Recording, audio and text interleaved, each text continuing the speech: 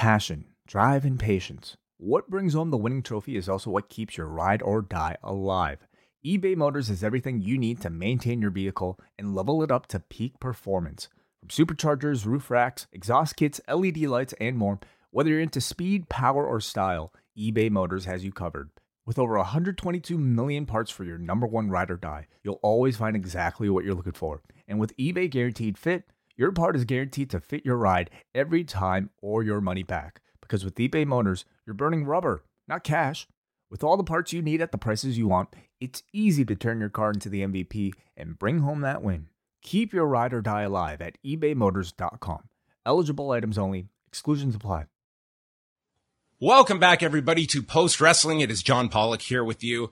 Our guest today was the host of TSN's Off the Record beginning in September of 1997, a show that had many identities, one of which was becoming the go-to Canadian platform for some of the biggest figures within professional wrestling out of character and treated like any other industry in a serious form. He's also the founder of Sick Not Weak, and it's my pleasure to welcome Michael Landsberg to Post Wrestling. Michael, thank you a lot for doing this. Hey, John, my pleasure. And just to indicate how important this has been to my life, I would say there's almost no day that goes by that someone doesn't call out to me on the street or say in a conversation, "Hey, Landsberg, love those wrestling interviews." I mean, and I can say that without boasting because I think they were awesome. But I was only a small part of why they were awesome. So it's weird how even this length of time later, they still resonate with people. Yeah, and we'll get into that. Like, I think they are really, for many people, it was, these figures that did not do these types of interviews out of character and to such a widespread audience. But just quickly to give people, just taking us back to 1997, the concept itself of Off the Record, how is it pitched to you? And was this something that signed me up immediately, or was there some trepidation because you're already a pretty established personality at TSN? Yeah, I think that all of that, I think there was more excitement than trepidation. I had done what was then Sports Desk, but Sports Center now. I had done that 11 p.m. And 2 a.m. for, 4 or 5 years previous. And I loved it, right? I kind of was able to do it my way, right? Which was, to be different than, virtually everyone else. And there were people that liked that and people that disliked that, but I was always good with it because I always sort of felt like it was true to me. But I just wanted to be able to show more of me, and your opportunities are less on a show like Sports Center because the show is really the star, right? I mean, you're telling important sports news stories. So you're always limited in the number of opportunities you can have to really put your mark on it. But then this idea comes along. It was presented to me by a guy named Keith Pelly, who is one of the best known TV executives in Canada. He went on and for the last, 6 or 7 years, he has been the commissioner of the European Golf Tour, which is a massive job and is reflective of his creativity. And he came to me and said, do you want to do a talk show? I got this idea called Off the Record. Well, after me and a handful of others got a hold of the idea, the only thing that really lived from his idea was the name Off the Record. Yeah. We changed a lot of it. There was at the time there was a show called Bill Maher. It was called Politically Incorrect. Yes. And he had 4 guests on his show from different worlds, all talking about topics that they may or may not have had an expertise on. And I love that idea. So our goal was to bring something similar to that to sports. And we were allowed to do it, but we also knew that if it was not successful right away, we probably would have made a massive mistake. So to answer your question, sorry for being long-winded, but... Oh, absolutely. The answer is I was incredibly excited. I felt like it was this amazing gift. And when you get a blank page to create something on, that's the dream, but also the nightmare. The dream is that, hey, I get to do something. I get to put my mark on something. I get to think of things and then execute them. The downside is, the nightmare is that this blank page that you have is pretty intimidating. So September 8th, 1997, 2 weeks before, we're going, okay, what the hell are we going to do with this show? So I think the fear of failure was also a great motivator for me because, as you say, I did have something already going at TSN. And if I'm remembering correctly, Sports Desk, which later became Sports Center, it was in that 6 p.m. Eastern time slot. Off the Record is now put in that big time slot. So it seems right off the get-go, you realize that TSN is all in on this show. It's not something we're putting it in, Friday afternoons and hopefully find an audience. It's 5 days a week, and they were very committed. Yeah, I mean, I actually would disagree with that. I think that you're inflating the importance back then. You would have no way of knowing this. But back then, 6 o'clock was a throwaway time for them. Sports Center or Sports Desk actually went from 6:30 to 7. So it was a half-hour show at that point. 6 o'clock was a show where they only played until we came along, packaged ESPN shows, right? So, stuff that drew a very small audience. TSN never garnered an audience at 6 o'clock.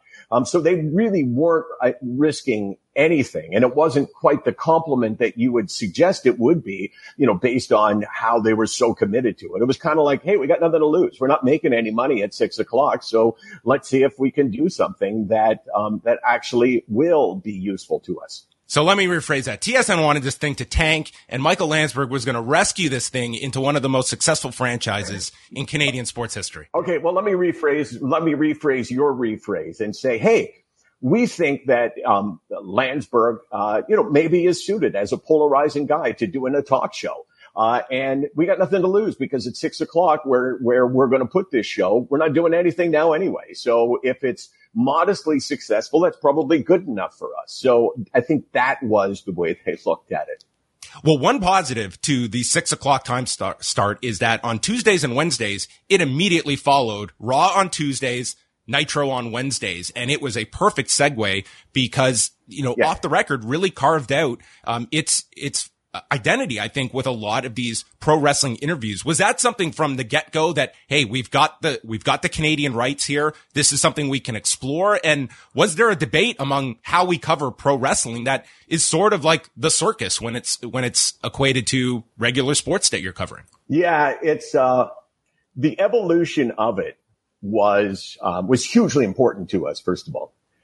Second of all, I think when I share the importance of it, I think that I will add a few other footnotes to the history of Off the Record, which really give credit where credit is due. The first thing is, before we talk about wrestling, the first thing is that TSN was incredibly powerful at the time. Mm-hmm. People came home from work, and still watched television, which was a pretty big thing compared to now.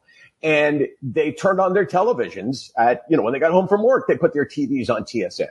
So as I've said before, I think any idiot could have hosted and produced a show at that time and got a decent audience, right? Like, I'm not saying the show wasn't ever good, and I'm not saying that we didn't do anything to bring more of an audience in, but it was pretty hard to fail at that point at TSN because TSN owned the marketplace. Second of all, we lucked into the wrestling thing. On the Thursday of our first week, Bret Hart was a guest, with two other people. So it was kind of, in those days, we only had 3 guests on a show unless we were doing a one-on-one interview, which we actually never really thought about until we found out, or until Bret Hart said to me after the show, and he's a very low talker, Michael. I really enjoyed that. I appreciate, how you look at wrestling and, how you're very serious about it. And that's very important to me. I think you should have me back, but I should be on by myself. So he said that to me. And I thought to myself, yeah, he's probably right, but yeah. I had no idea of the power of a Bret Hart, the power of a Bret Hart coming out of Raw, the power of Bret Hart talking out of character was massive. So we kind of lucked into that. It was kind of his idea. And fortunately, Vince McMahon saw that, and thought, yeah, you know what? Good for them. Good for my guys. They're being portrayed in a really good way. They're being treated really seriously. Like he's asking questions that are well-founded and, based on really good research. So essentially he came to us and said, hey, you can have everybody. And they're all out of character. And that was, kind of like our dive into this amazingly successful world of talking to wrestlers, and Vince included himself in that. So that was a huge thing. A huge thing also was the Survivor Series. The Screwjob happened in that fall, And Brett, because he now trusted us and trusted me, wanted to talk about it. He wanted to use us as a platform. And Vince saw that and thought, okay, well, I better answer Brett. And he saw us as a platform as well. So we kind of just fell into it. And, again, just to point out how little I necessarily had to do with the success. We had a guy named Jeff Merrick. I don't know if you know Jeff. Jeff is on Sportsnet hosting hockey. He did a show called Live Audio Wrestling. He was the most knowledgeable wrestling guy in Canada by a mile, probably in the world for North American wrestling. And he was buddies with the guy who became producer of the show, Bob Makowitz. Bob Makowitz was also a wrestling fan, but Jeff came in and helped us write questions. And he would give me questions. He would say, you have to ask this question. Ask The Rock what he was thinking when he was backstage and fill in the blank. And it was gold, right? It was like guys would look and go, hey, how did you know that? And they would give me an answer that was hugely enlightening for the people who were watching. And like I said, that was Jeff. And that was Bob, but more Jeff than anyone. He gave us gold. He said, ask Undertaker about Shawn Michaels coming back, and not doing the job for Vince, and you telling him backstage, you get back out there and you do the job, or, I'm going to kick the crap out of you. So I asked him that. Is it true that you threatened him? I don't remember how I said it. He goes, yeah, that's true. You guys got to do the job. So, I looked like the ultimate wrestling guru, the ultimate journalist. But I think I was supported so well from underneath or from behind. Do you think that helped in the sense that you weren't, passionately following professional wrestling, that you could kind of just take a step back, look at this? What is the news element that I want out of this interview? And I don't have these emotional attachments that, someone growing up a wrestling fan might have. Totally. That's a great question. I wasn't fanboy, right? I was, people don't believe me when I say this, but, when we started Off the Record, I hadn't watched wrestling in 10 years.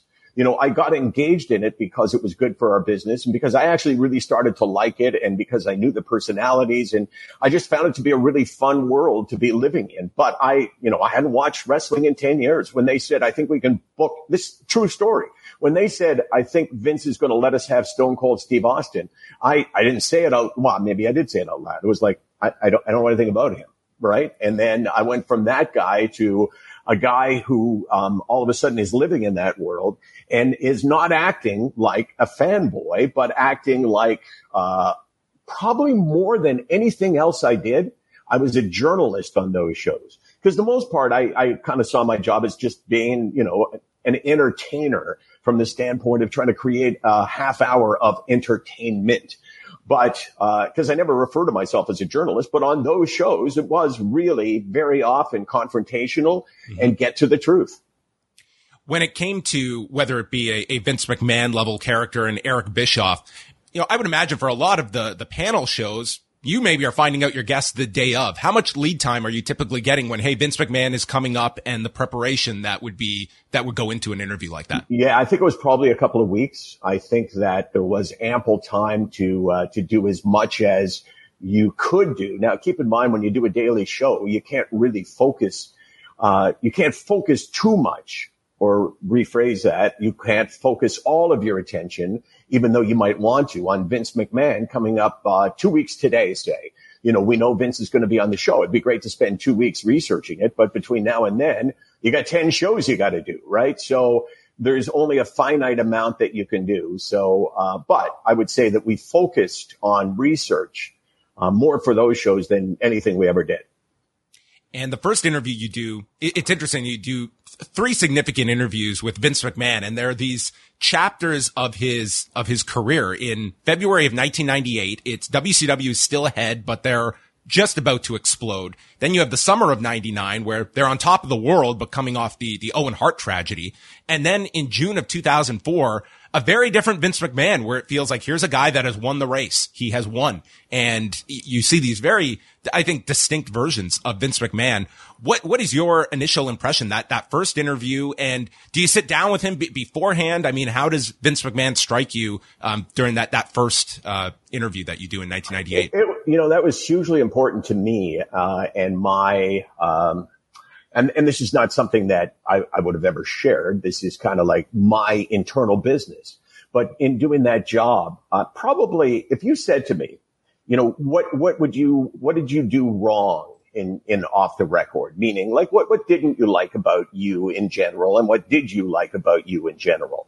I would say the thing that I'm most proud of is being able to debate Vince McMahon on wrestling. Like, think about it. That's his life, right? Mm-hmm. Like, he knows everything about his company and his people. And I have to insert myself now into his life, and I have to have the confidence to go toe to toe with him. And I think Survivor Series, gave me that confidence. I mean, I remember him the first time he was on the show. I was standing behind him. He was getting makeup. And I said something kind of typical Landsberg, right? Some kind of smart ass remark to him. And I thought, wow. I just kind of smart-assed Vince McMahon. And I didn't say that out loud, but in my head, that was like, hey, you're not intimidated by him. You can do this. And that's kind of the biggest challenge that you have doing a sports talk show, say, that is not based on one sport. If it's one sport, if all you do is cover hockey, then you can learn basically everything about hockey. But, one day we were talking about wrestling. The next day it was football. The next day it was baseball. So wrestling, especially with my lack of background, I was just really proud of myself. I never said this to anyone, but it's like, wow, you can debate Vince on his territory. Same thing with Dana White when we started doing UFC and I started having conversations with him. It's like, I'm challenging this guy on his life. Right? You better be sure of your facts, and you better be able to come back. Otherwise, you're going to make a fool of yourself.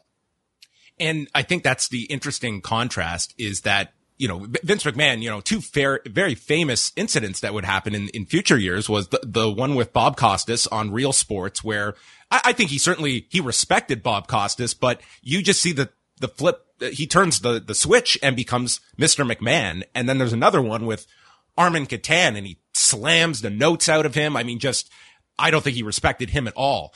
In watching the interviews with you, I don't think there was any question. He had a great deal of respect for you, and there wasn't even the hint that he would go that direction with you. I just think you two had that rapport, and it was very much, you brought the questions very forcefully to him, and I think he played off of that very well. Yeah, I agree with that. And again, I'm not saying, hey, look what I did. I'm saying more, look what we did. And I've already, sort of deferred to Jeff and said, hey, I wouldn't have had those great questions for Vince, if not for Jeff Merrick. And it's those great questions. I mean, the ultimate compliment for somebody is when they walk in to be interviewed and tons about them, and that you have created this list of questions in your own mind or on paper that will challenge them. Because, a guy like Vince would do 1 million interviews, right? He doesn't want to be asked the same questions. So the fact that we took him seriously, I think is a compliment. And I think it is how we avoided, the Bob Costas thing. Like, Bob Costas treated him like he was kind of a circus barker, right? And I love Bob Costas, don't get me wrong. But he did not distinguish, he distinguished between, if there was 4 guests that he was interviewing back to back to back to back. The first one was a baseball player. The second one was an NFL player. The third was a golfer. And the fourth was Vince McMahon. He would have done the baseball player, the football player, and the golfer. He would have treated them seriously and asked questions that were relevant and thought-provoking. When he got to Vince, he would have totally flipped and done something which is basically, hey, Vince, wow, that wrestling is, are you guys really being serious, or it's all fake, right? He didn't treat it the same way. And I think that Vince read that and got pissed off about it. Now, with the Vince McMahon interviews, some of them were, you did these 2-part interviews, others, the 99 one, it's 22 and a half minutes. And how did you find, just across the board with the one-on-one interviews, did you like the fact that you had this this contained time that we can, what are the most pressing topics that we are going to get to? Or was that a real handicap that 22 minutes goes by very quickly in television when you're working in commercials and trying to get in the most compelling content in that limited time frame? Right. I think you're right. And I think that poses other challenges. A, you got to go with the best material. B, if you're not getting the answer that you want, that you think is interesting, you better cut the person off because you can't afford to waste it, right? If you're recording an interview and you're recording an hour's worth of material and you're going to cut it down to 22 minutes, then, hey, let a guy ramble on or a woman ramble on as long as they want. But those minutes are precious. And if you give it up to a crappy 2-minute answer, your show's now down from 22 minutes to 20 minutes. I think there's a sense of urgency, though, that you bring to it that, and a sense of aggressiveness for me that I brought to it that I probably wouldn't have brought to an unlimited amount of time. A lot of shows like we did are not done live to tape, but are recorded and edited, right? So you can take your best 22 minutes, but we didn't have that luxury. So I felt like every moment had to be our best moment, and everybody who was giving me an answer, if they needed to be challenged like right away. Like I got in my own mind, what I got really good at was, whoa. Whoa. 5 times. Whoa. Hold on, Vince. You just said that you agreed with Brett beforehand that it would be a draw. And then you call it, he ends up losing, and you say you didn't lie to Brett? Like, I don't understand. So like that kind of urgency, I think really comes across because of the time frame that we're trying to work into. It's because I rewatched all of the interviews, and it's a phenomenal moment. And as well, like to your credit, I know you kind of like downplay your part. A lot of hosts, they will not be listening to the answer that is being given. And you caught him right in that, like it was a checkmate moment where he had to concede. Yes, I lied to him, and he did not want to volunteer that information, but you pulled it out of him. Yeah, I kept saying, if I remember correctly, I don't understand. Like you agreed to a draw, and then you call it and he loses the match. Like how is that not lying to him? Well, I didn't lie to him. Well, it doesn't matter how many times you say it. You know, the evidence suggests otherwise. And again, that was, you know, I think that gave me both a conscious and subconscious confidence, you know, because let's face it, like Vince is, you know, can be intimidating, especially Vince on Vince. If Vince and I were talking about hockey and concussions in hockey, which he would have an advantage because concussions obviously are a huge issue in wrestling, but still we'd be on largely an even playing field, right? Like we're not talking about his world. We're talking about a neutral world. But now, like in this discussion, in all of the interviews, like I'm living on his desert island, and, you know, technically he's got a huge advantage over me because he's talking about his own life. In the summer of 1999, you and the TSN crew, you go down to WWE headquarters, and it's a series of interviews, a one-on-one with Vince, then a very unique one with Vince and Linda, and then you do one with Shane McMahon and his sister Stephanie. Tell me a little bit about just the process of those coming together and going to their home turf in Stamford to do these interviews. Yeah, I think that was, I mean, I'd like to think that was Vince going, hey, you know, because it was based on Owen Hart, right? It was yes, based it was on his right death. after that. And Vince, I think he wanted to discuss it. He knew he had to discuss it. And we were kind of a logical place to discuss it because he knew that we would treat it like the news story it was. Because we never treated the WWE like it was a freak show, right? Like we just treated it like it was, you know, a sports organization, just like you would the National Football League. So I think he trusted us to handle it. He knew that we were a good voice for him, that he'd get a great audience to watch it. And I'd like to think, I mean, it'd be a compliment to think that, you know, Vince thought, okay, you know what? This is a really tough topic. I'm going to get those guys to come down here. So I'm on my home turf, and, you know, maybe it's a little easier, to slip stuff by them. I'd like to think that, but that probably wasn't the case. He probably just thought, yeah, I don't feel like going up there. It's easier for me to be here. So the evolution of that was he reached out to us and said, you know, I think you guys should come down and do an interview with me about Owen. And of course, you know, we loved that.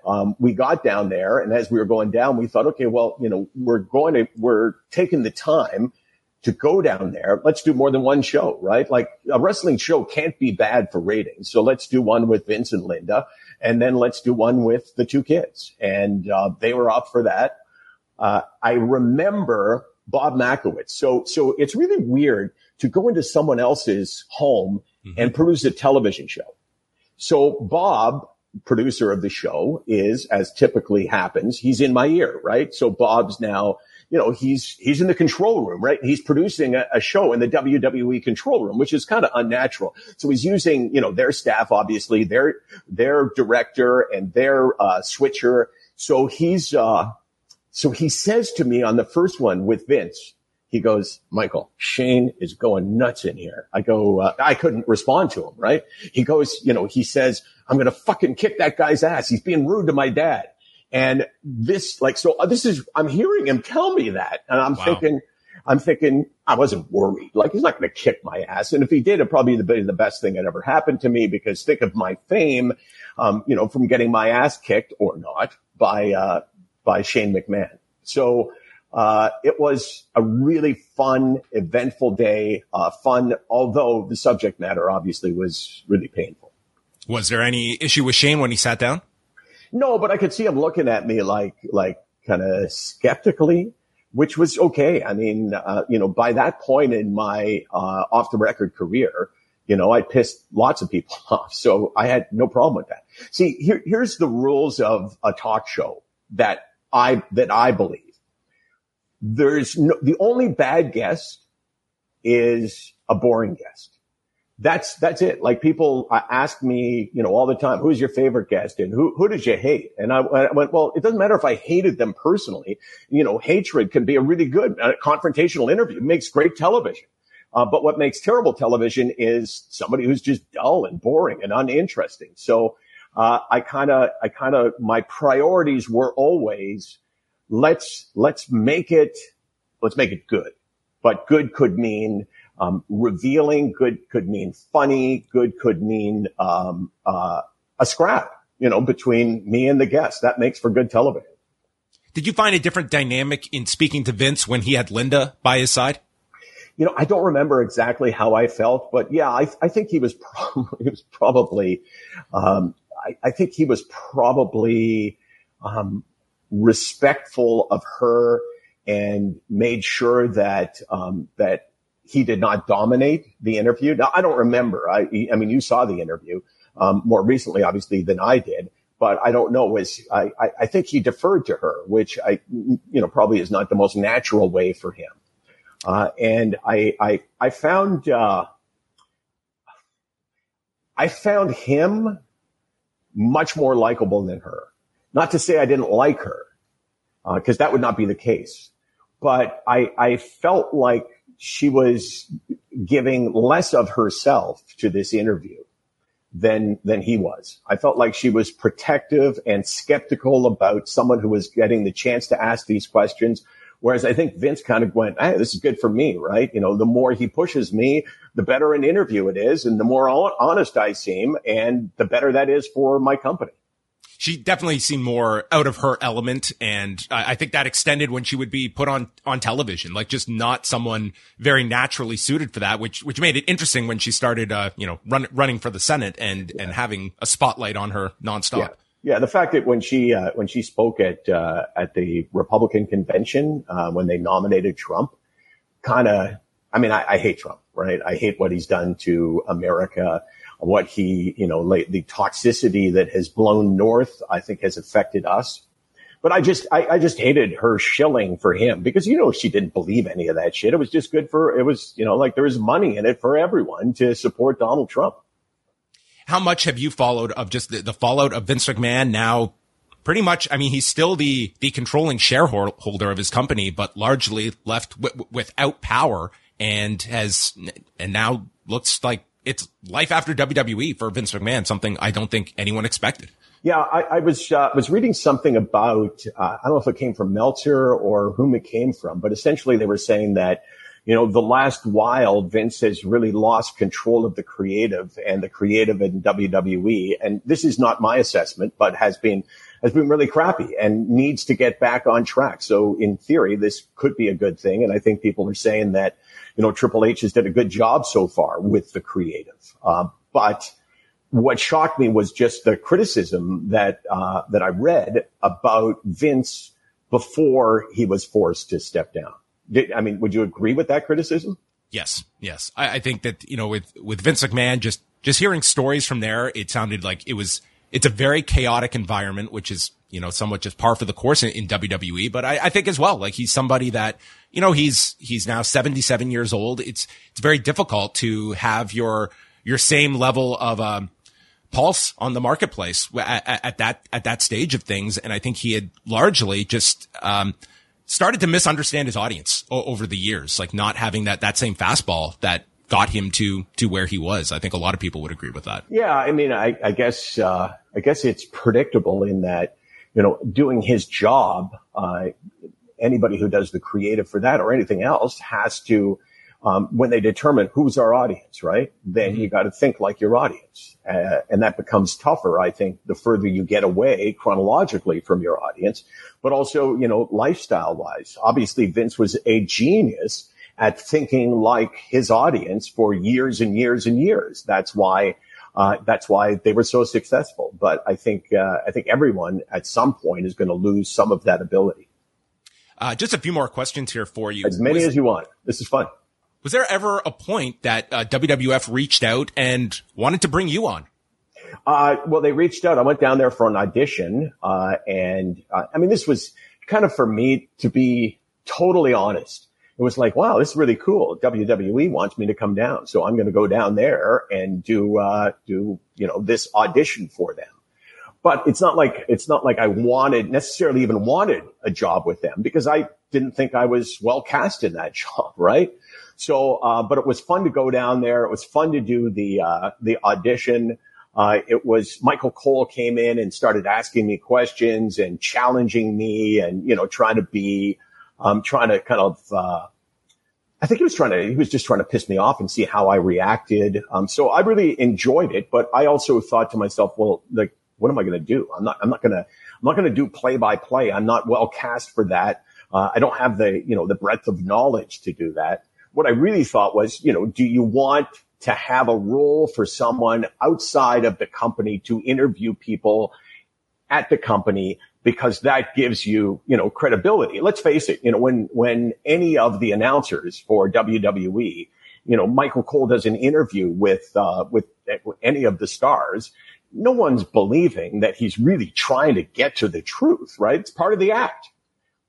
If they wanted someone to break from that and ask questions that were not scripted and were not trying to get guys over, then I was their guy. But that role has never existed and probably never will.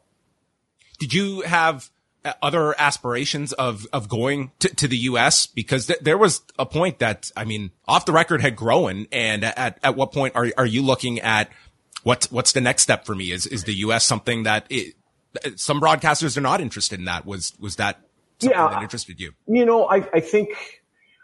I think it's two things. Number one, I wasn't really interested because I believed in bringing up our kids in the city with their grandparents. My parents lived 5 blocks from us. My in-laws lived 8 blocks from us. I thought that was really good and really healthy for my kids to have that kind of relationship with their grandparents, which you can't have if you live in a different place. But also, like, I wasn't like they're knocking on my door. I was kind of I always had this, and I think one of the reasons why I was really well suited for wrestling is because the perception of ego and even of arrogance doesn't hurt you in the world of wrestling. But I was always seen as the arrogant guy, as being not that likable to a certain group of people. And mainstream broadcasters typically want people who everybody is going to either like or feel neutral about. And I was I was a guy who could appeal to a smaller audience. And the only time in my life that I was really given the chance to appeal to a larger audience was in the 2010 Olympics. Keith Pelly, who I told you created Off the Record, asked me to host, on CTV, which was like, I mean, the rules for CTV are different. The rules on CTV or CBC, in hockey is you just don't want anyone not to watch you. You want everyone to tune in, and you're better off being neutral than you are pissing anyone off. And I was always the guy who people didn't like. And I always kind of courted that and liked that. But I think it also hurt me to some extent. Yeah, that's the picture you paint. It sounds so dull when you don't have those personalities that push buttons. And I personally felt you were just such a fantastic host. And maybe Bill Maher's a good comparison. Like, he is somebody that there are people that loathe, there are people that love Bill Maher, but he's a fantastic host when you look at the format of that live show on Friday nights and all the elements it incorporates. Yeah. You know, thank you. I think it's also, some people don't want to piss people off.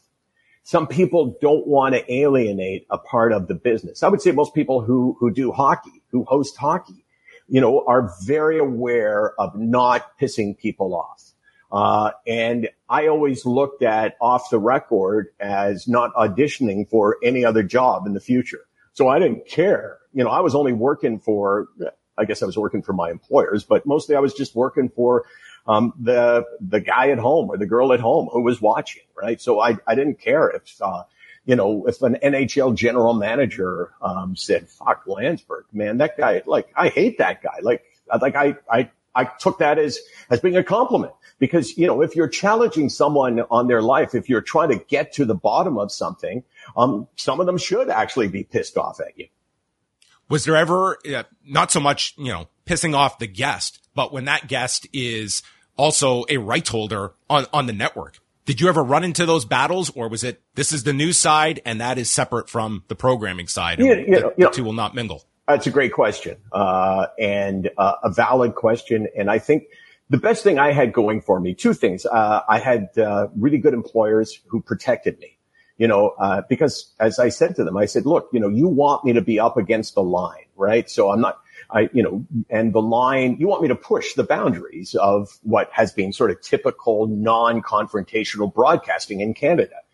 But you can't get mad at me, for more than, you know, a moment, if I cross the line, right? Because if you're nudging up against the line all the time, eventually you're going to say something that crosses the line. So they always protected me and they always stood up for me and they always said, hey, don't worry about it. You know, like, we'll make it go away when people were pissed at things I said.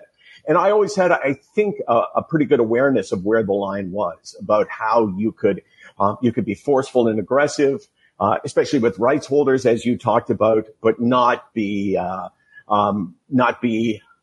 offensive to the point that it got you in trouble. I remember, this would have been one of our first years. There's a guy named Jim Thompson who passed away, but he was my boss's boss, right? So he was really hard on talent.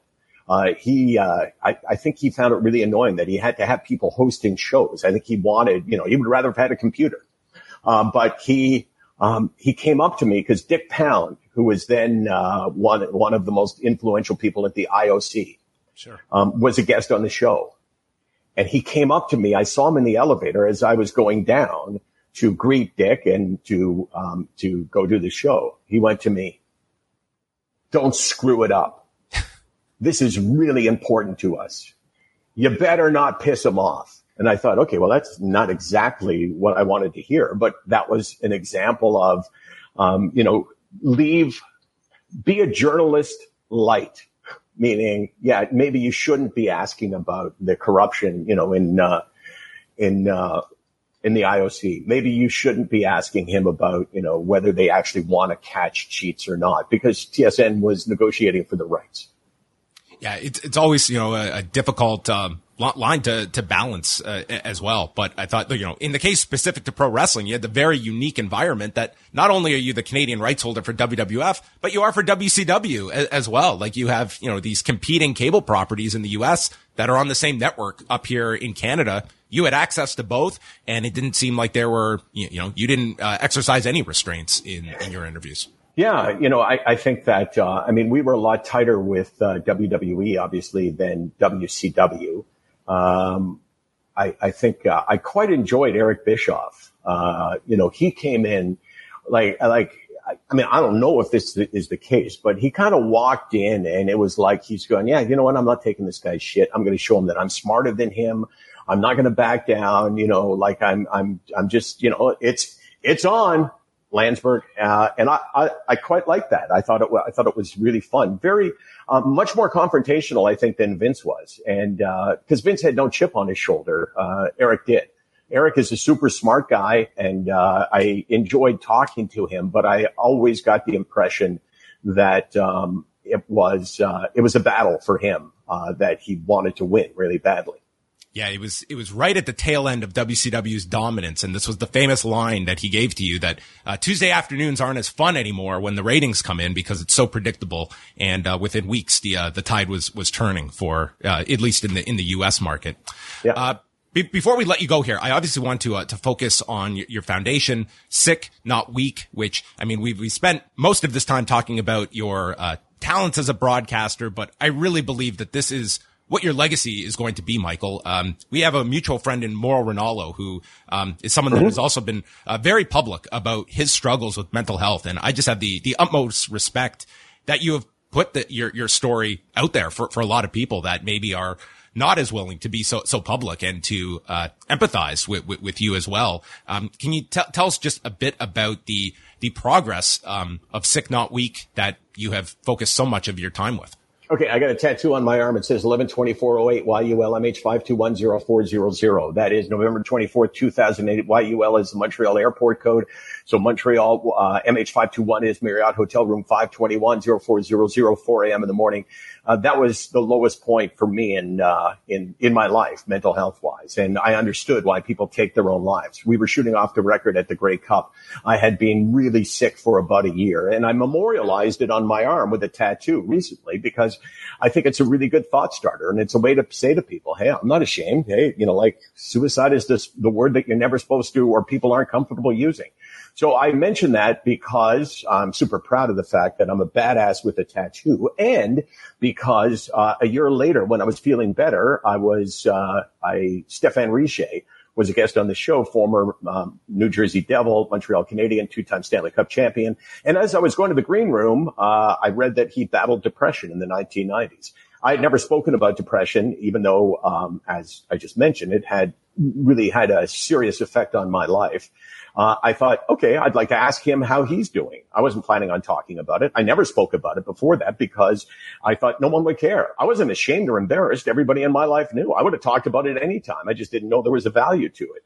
So I said to him, Stéphane, would it be okay if I asked you about depression? And he said, I'd rather not talk about it. I'm talking fast now, I know, because it's a long story, and I think it's an important story. He said, I'd rather not talk about it. And I said, okay, I understand that. I don't want to put you in a bad position, but if you'll talk about it, I'll talk about it. And he said, what would you talk about? So I told him, and he said, yeah, let's do it. So we went on the air. We talked for maybe 2 minutes. And when the show went to air, so 6 to 6:30, the show's on. At 6:45, I'm out for dinner with my family and my wife's family, and I start getting emails forwarded to me from the show. And that changed the course of my life. That's where Sick Not Weak was born. That's where I learned the value of this. Totally changed the direction of my life, because all of these emails essentially said almost the same thing.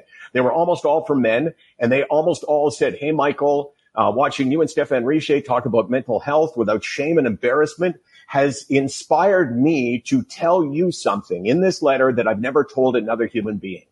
I am battling depression.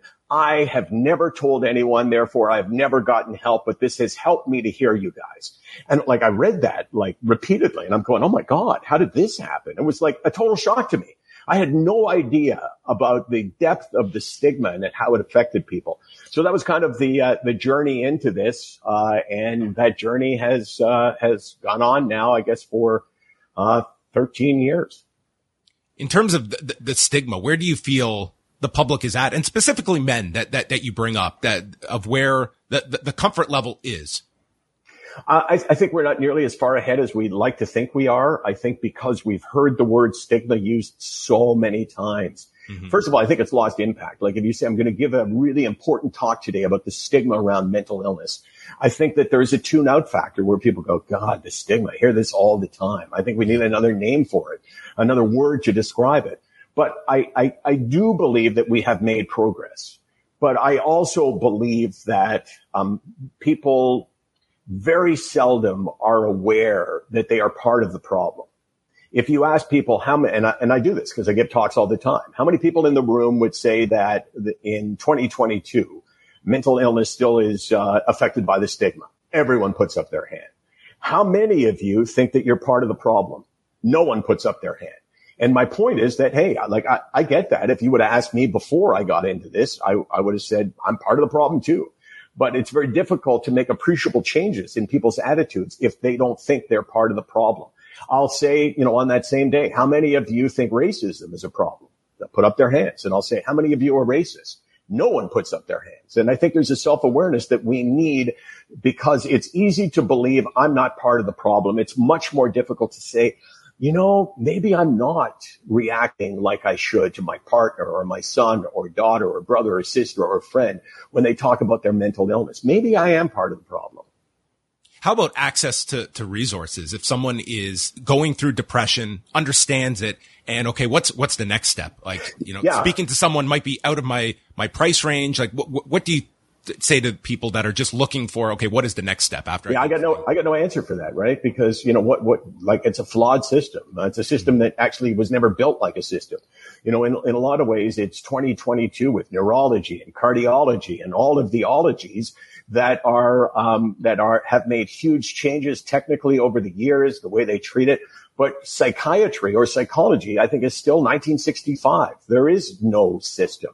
The system is you go to your family doctor, and if you're lucky, your family doctor has some decent advice for you. If not, he's going to give you or she's going to give you a recommendation, a referral for a psychiatrist that will be a year and a half away, or to a psychologist that maybe costs more money than you can afford because you don't have the benefits to cover it or it runs out right away. Huge problem, and not one that I can necessarily really answer.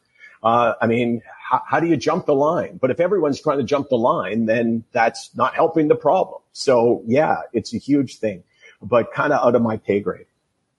Well, Michael, I appreciate like all that you have done, just when it comes to, posting videos, updates about yourself. Like I find it to be like you're one of the more compelling follows that I have online. And it's been really great for you to be so gracious with your time here. I have gone much over than what I had negotiated with you to do. So I very much appreciate this extended chat as well. And I hope down the road maybe we can do round 2. Hey, you know what?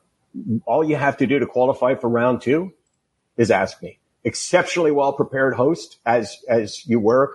Thoughtful questions that are kind of what a guy like me, really wants, right? Challenge me, ask me questions that make me think. So, and it's kind of fun to reminisce about that part of my life. Well, Michael, you had a big impact, just in terms of me, like breaking into this industry. If I listened back I would go back and listen to some of my early interviews and I would hear, maybe this is like comedians. Sometimes they find like, wow, I'm really doing someone else's voice. I would certainly detect in myself. I'm like, I definitely am asking these questions like Michael Landsberg, and, I needed to carve my own, my own voice, but you had a big impact just in terms of someone that was seriously interviewing wrestlers, and it wasn't tongue in cheek or looking down on the industry. Awesome. That's a nice thing to say. I think everybody has to find their own way. I don't think everybody does. I think many people end up being a duplicate of others that are out there. So, to anyone who's aspiring to be a broadcaster, just decide you're going to do it in a way no one else can do it because no one else is you. So like I said, and have you heard from or about Mauro at all? Ranallo? He's down in Los Angeles right now. He just did a big reality show on CBS, but we're in contact like pretty regularly, but overall he seems to be doing, send me his contact. Well. Love to reach out to him. I will pass that along to you. That is going to wrap it up, everybody. You can go to sicknotweak.com, and Michael is on Twitter at Hey Landsberg. And this has been a great chat. Thank you so much, Michael, for joining us. Thanks for having me.